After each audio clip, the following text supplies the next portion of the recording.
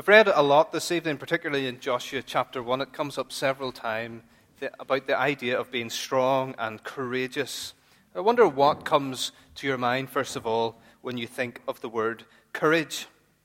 Maybe you're a bit like me. I automatically think of when there's a spider in the house, and I have no courage whatsoever, and I go and ask Justine, there's a spider in the kitchen, would you mind? And she does. She's a lot braver than I am when it comes to things like that. Or maybe you think of something a lot more sort of noble and valiant, isn't that the word we were singing, than that. I'm sure you're familiar with the Victoria Cross. It's the highest and most prestigious award of the British honours system. It's awarded for valour, particularly in the presence of the enemy, to members of the armed forces. And last year, I had the duty or privilege, or whatever you might call it, of playing the organ at a service in Church House, which commemorated 100 years since the end of the First World War, and which honoured the 40 or so men from Ireland who were awarded the Victoria Cross. I felt very out of place. It was a very fancy sort of do. The moderator took the service, and there were all kinds of politicians and whoever else there. The Lord Chief Lieutenant of County Antrim or something like that was there. And there were all these people who I didn't know who they were, but it was all very fancy. But at various points during the service, tributes were read out to each of those 40 men who received the Victoria Cross, and just a sentence or two about each one, about which regiment they were in and what their acts of bravery had been. And I'm not somebody who is particularly interested in military history or anything like that, but the stories were absolutely remarkable. They were incredible. Talk of men who ran out into gunfire to save others, who jumped on top of mines, knowing that there would be certain death, all in the vein of saving one or more of their comrades. Some of the men were doctors who ran out to help those who had been struck down, and they ran out into danger, and many of them were injured or killed themselves. Others were soldiers who just ran out of ammunition, but ran towards the enemy with knives or bayonets or whatever they had, just to try and save some of their comrades. Some courage. Where does courage come from? Well, I suppose you could say a number of things about that. For me, with the spiders, well, if I'm home with the girls on my own and Justine isn't there and Sarah comes running and says, "Daddy, there's a spider running across the floor," I will pluck up the courage to deal with it. I don't like it, but I will do it. I suppose you might say the source of that courage is love for my children, a desire to protect them. But obviously that's not close to being on the same scale of some of these guys who were honoured with a Victoria Cross. What was the source of their courage? Maybe love for their comrades or love for their country, passion, loyalty, a desire to thwart the enemy, a desire to protect those who were at home from the enemy who were advancing, compassion on those who were injured. I'm sure we could think of many reasons why those men might have been courageous, and how many other men and women who put their lives on the line to secure our freedom in two world wars and in other conflicts too. But we read in Joshua a lot about courage. Chapter 1 and verse 6, "Be strong and courageous, because you will lead these people to inherit the land I swore to their forefathers to give them." Verse 7 again, "Be strong and very courageous. Be careful to obey all the law my servant Moses gave you. Do not turn from it to the right or to the left." Verse 9, "Have I not commanded you? Be strong and courageous. Do not be terrified. Do not be," the opposite of courage, "discouraged. Do not be discouraged, for the Lord your God will be with you wherever you go." So there's a lot in here about courage. God repeatedly commands Joshua to be strong and courageous. And the word that we have translated as courageous really is strength. It's another word to be strong. Really, it says to be strong and courageous. So what does it mean for Joshua? And what does any of it mean as we seek to follow Jesus in our lives? Well, I'm sure if you're a follower of Jesus, you'll know that courage is required. Courage in the workplace or in school or in college or wherever, where maybe you're the only Christian there and the conversation mightn't be too wholesome or it might be derogatory towards you and towards your faith. Courage to share the gospel with somebody. Courage to speak out. Courage to step up and take that opportunity of service that maybe at church or with an organization or even somewhere else, but you might have a sense that God is calling or leading you to do something. You need courage to step up and explore whether that's the case rather than just ignoring it and staying comfortable where you are. Courage is an important commodity for the Christian life. But in the Bible, courage doesn't come from within a person or because of love for others or loyalty to a country. And those might be good things and they might be the source of some strength. But real godly courage ultimately doesn't come from any of those, but instead comes from being in the presence of God. Real godly courage comes from being in the presence of God. Again in verse 9, be strong and courageous, do not be terrified, do not be discouraged. Why? For the Lord your God will be with you wherever you go. A little earlier on, we have those words from Deuteronomy repeated, never will I leave you, never will I forsake you. That's why Joshua could be strong and courageous, not afraid, not discouraged, because God was with him. And that's the key to it all. God was with him. It wasn't going to come from his leadership style or his wisdom, not from the might of his military. He had a big army of people. Not from the praise of his people, and that's part of what we didn't read in verse 3, that God says that Joshua would be loved and praised by the people in the same way that Moses was, and so it happens when they cross the Jordan, the people honor Joshua. There's nothing wrong with any of those things, but the root of Joshua's courage was to be the one thing that mattered most. It was to be God's presence. And this is a recurring theme in Scripture. One of my favorite passages in the Bible is Exodus chapter 3. It's Moses at the burning bush. It's not just because I'm a Presbyterian. It's actually because Moses is afraid of the task. Moses is reluctant. Moses says in verse 11, who am I that I should go to Pharaoh and bring the Israelites out of Egypt? And I find it actually quite funny that God doesn't say, actually, Moses, I think you are a good man. I think you're the right man for the job. I've given you this ability, and I think you could persuade Pharaoh. He just completely ignores the question, and God simply says, I will be with you. That's it. He doesn't address Moses at all. He just says, I will be with you. That's all Moses was going to need, and it's all Joshua was going to need. What about Psalm 23? Probably one of the most famous passages in the Bible. David says, even though I walk through the valley of the shadow of death, I will fear no evil. I will not be afraid. I'll have courage. Why? Because you're with me. Your rod and your staff, they comfort me.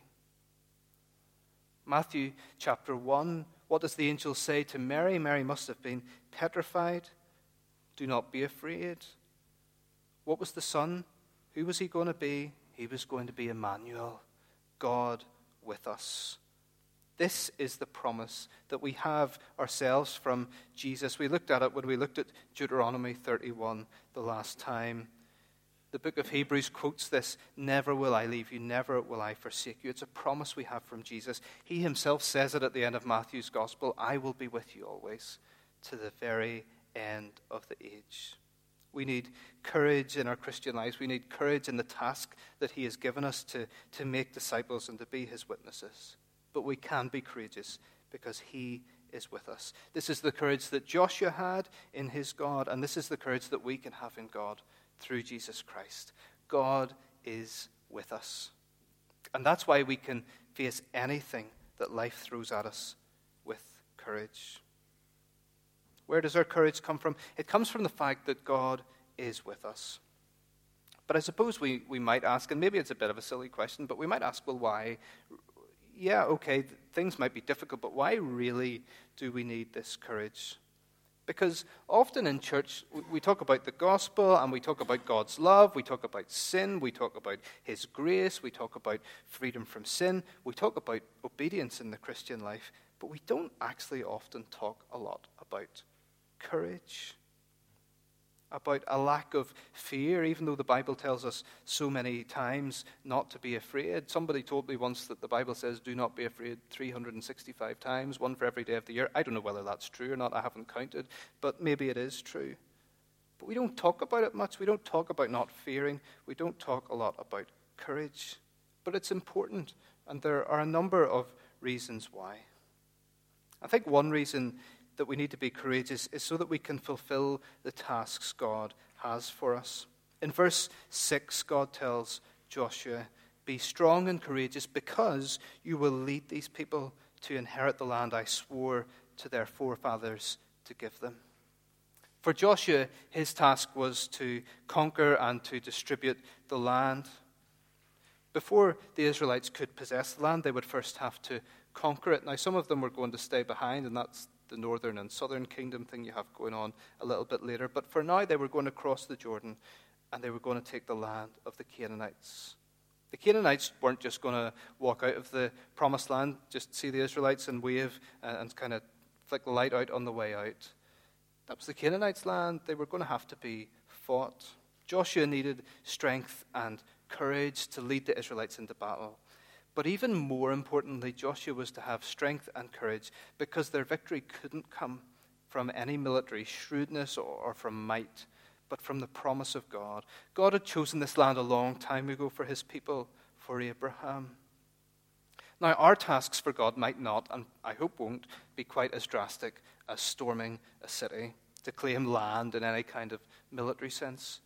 But the people of God do have a task, and it's actually not that different from what the Israelites' task is here, because here the Israelites are establishing the kingdom of God. They're starting to build his kingdom here on earth. And so are we. This is what Jesus came to do and what he does now through his church. Over the summer, in the mornings, we kind of thought about what it meant to be a church and thought about some of those fundamentals. But we began at the very beginning in Acts chapter 1 with Jesus' words to be his witnesses.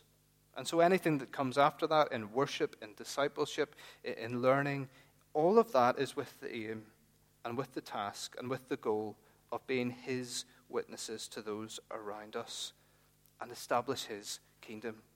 So whether it's through direct evangelism or going on mission overseas or at home, or whether it's just living out our lives in a way that is a witness to people around us, showing Jesus to people practically, we need strength for these tasks and we need courage, because often it's a lot easier and simpler for us just to shy away from these things, just to keep ourselves to ourselves and to do our own thing. If we do that, well, that would avoid awkward conversation. If we keep ourselves to ourselves, it avoids us putting ourselves out, but we actually need courage to be his witnesses on earth. But we also need courage to be obedient to observe God's laws. God says to Joshua in verse 7 of chapter 1, be strong and very courageous. Be careful to obey all the law my servant Moses gave you. Do not turn from it to the right or to the left, that you may be successful wherever you go. Do not let this book of the law depart from your mouth. Meditate on it day and night, so that you may be careful to do everything written in it. Then you will be prosperous and successful. We've just come in this series, or we came a few months ago, to the end of the Pentateuch, the first 5 books of the Bible. And these had been written out by Moses. We read that when we looked in Deuteronomy. Hopefully that was a one-off. But we read in Deuteronomy 31:9 the last time that God commanded Moses to write down the law, and the people were going to keep this, and they were going to have to obey it. And Joshua was going to have this law flowing continually from his mouth. He would need to meditate on it. He would need to ponder it and seek to understand it and to teach it to the people.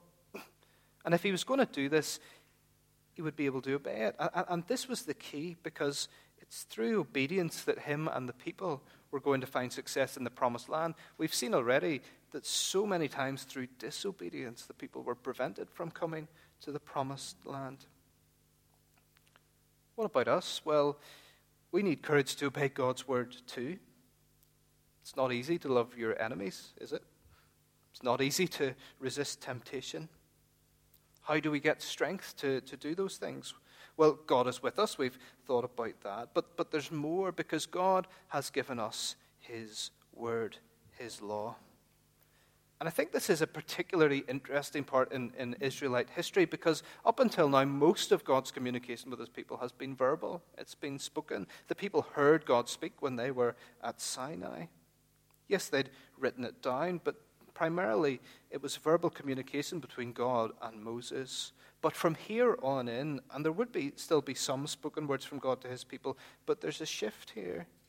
God has given his people everything they need in the law. He's given them the written word. And so I think for us, if we want to be courageous and if we want to be an obedient people, if we want to have strength to stand for Jesus, well, that involves time in the word and being rooted in it and not turning from it, meditating on it, thinking about it. That's absolutely crucial, and we can't do it by ourselves, but we trust that the Spirit works as we spend time in the word to change us and to make us more like Jesus. And then we need courage to demonstrate God's power, to glorify him. This is some of what we read in chapter 3 as the priests went ahead and the waters were parted. God's power was shown. God commanded that the Ark of the Covenant, carried on the shoulders of the priests, would lead the way through the river into the promised land. But the Ark represented God's word and his power and his presence with the people. God was making it very clear from the start of this conquest that he was the one who was going to lead the way. The victory was going to be his. Still waters and a dry riverbed. As soon as the priest stepped into the water, his power was shown mightily. You see, godly courage is never self-centered. It always seeks to glorify God. God knew this himself. He sought to glorify himself by commanding this. But God always goes in front of us because he is all-powerful. The old word for that is that God is omnipotent. He is all-powerful. There's nothing he cannot do, well, so long as it doesn't contradict who he is. So the Bible does tell us that God cannot lie, for example. God cannot sin. It's fine to say that God cannot do those things. God has power and authority over the universe that he created, from the largest solar system to the smallest particle. And so the glory must always go to him. Because even if we achieve great things and great things for the Lord and build his kingdom, it would be very easy for us to become puffed up. And God wants to prevent the people from doing this. So he gets them to take these stones out from the riverbed and to set them up as a memorial to what he did. So it would never become, look at this great victory. In years to come, oh, look at this great victory that we won. We were so mighty and so powerful, and we turfed out the Canaanites. No, this was to remind them of the miracle that God had done in the river, so that the glory would go to him. But there's something that I absolutely must say this evening, and it's tied into that, because there's a real danger here in saying all of this, in encouraging one another to be courageous, because there's a danger that we think to ourselves, well, okay, for me to follow God's ways, for me to be a great Christian, for me to do well, I need to be brave. I need to be strong. I need to have courage. And suddenly it becomes a lot about me. It becomes a lot about what I do and not about the presence of God. And because we're human and because we're sinful, it very quickly gets a lot worse than that. We've thought about the task that God gave Joshua and a little bit about the task he's given us and about his power. But if it becomes about us and what we do and us needing to have courage, then it very quickly goes to a place where we say to ourselves, maybe subconsciously, I need to do this task so that God will be with me. If I want to do well as a Christian and please God, then I need to try a bit harder. I just need to pull myself together and be a bit more courageous. If I want to see God's power, then I need to try really, really hard. I need to resist temptation just a wee bit better. I need to do this. I need to not miss a prayer meeting or a communion service or whatever it is. And it sounds ridiculous when you say it like that. But it happens. It happens to me. When I fail and when I mess up, very often the first thing I think is, I've really got to do better than this. Is God ever going to use me? Am I going to be a minister? I need to know his courage. But there's something else that we absolutely have to say, because courage flows from grace. Courage flows from grace. I wouldn't often quote Ernest Hemingway in a sermon, but there's one thing he said, and the quote is on your sheet, and I think it really hits the nail on the head. He says, courage is grace under pressure. Courage is grace under pressure. So it's not, if I try harder, then God will be with me, and if I have courage, then I'll be able to serve him better. But it's the other way round. God is with us because of grace. And so because of that, we can be courageous and we can serve him. The courage comes from him. Think of Joshua. God should have abandoned the Israelites a long time ago and many times along the road because they were disobedient and they were ungrateful and they were complaining and they were arrogant and proud. They doubted God so often. And their actions did have consequences, but God was gracious to them. They were going to enter the promised land because of his grace in delivering them from slavery in Egypt, his grace into bringing them to that point, even despite their failure. And he wasn't more gracious to this group of people because they were more obedient than their forefathers. He wasn't going to give them success because they were courageous in and of themselves, more so than their forefathers. They didn't earn God's grace. It was the other way around. God was gracious to their forefathers, and he was gracious to them. He didn't destroy them. He remained present with them despite their sin. And that was grace. It was mercy. It was undeserved.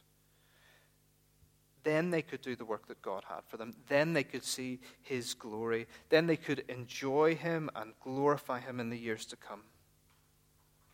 Jumping over just for a moment to the New Testament, I want to just read a few words from 1 Corinthians 15. They're similar to the words actually in Joshua chapter 1. Paul says this in verse 58, right at the end of the chapter. Therefore, my dear brothers, stand firm. Let nothing move you. Always give yourselves fully to the work of the Lord, because you know that your labor for the Lord is not in vain. So Paul is encouraging us and encouraging the Christians at Corinth to stand firm. Well, why is he doing that? Well, if you jump back 2 verses, he says this: the sting of death is sin, and the power of sin is the law. But thanks be to God, he gives us the victory through our Lord Jesus Christ. We can stand firm, we can be courageous because of the victory that Jesus has given us. And what's behind that victory? Well, if you jump right back to the start of the chapter, to the start of this argument, in verse 10, Paul says that he's teaching this because of the grace of God in him. God is gracious to us. God has shown us his grace, and he saved us in Christ, and then that's why we stand firm. That's why we have courage, not the other way around. Not if I do a bit better, then I'll discover God's grace. But God has been gracious, and he has loved us, and he has saved us, and so we can stand firm in him. And the strength isn't our own. It's his. Our strength is in his presence with us. When we are weak, he is strong. And then we are truly strong because it's his strength. We're going to sing a song in a few minutes, Stand Up for Jesus. It's an old hymn, and it's a song which sounds like it's really a call to gee ourselves up and to do a bit better with ourselves, to pull ourselves together and to serve the Lord. At least that's how I've always thought of it. But the author of that hymn was much, much wiser than me and much wiser than that. Stand up for Jesus. Stand in his strength alone. The arm of flesh will fail you. You dare not trust your own. Courage is grace under pressure. When this life presses in on us, we have courage because God has given us grace. That's why we can stand up. Real godly courage comes from being in the presence of God. And it's only possible for us because of our Emmanuel, Jesus, God with us, and because of what he has done for us. Let's pray.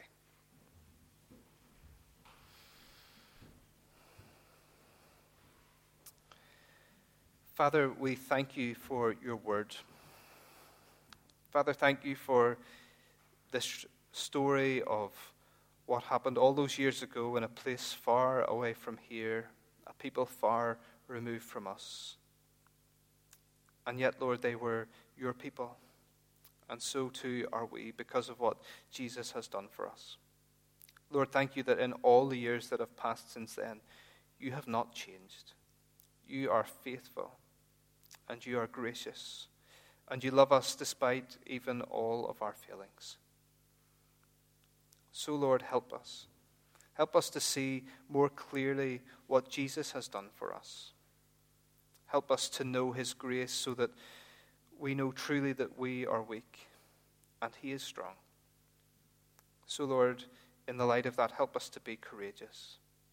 Father, as each of us goes out from this place into different situations and places, Lord, places where you have called us to be, places where you have called us to be witnesses for you, and places where you have asked us to share the gospel, and places where you will build your kingdom and use us to do it.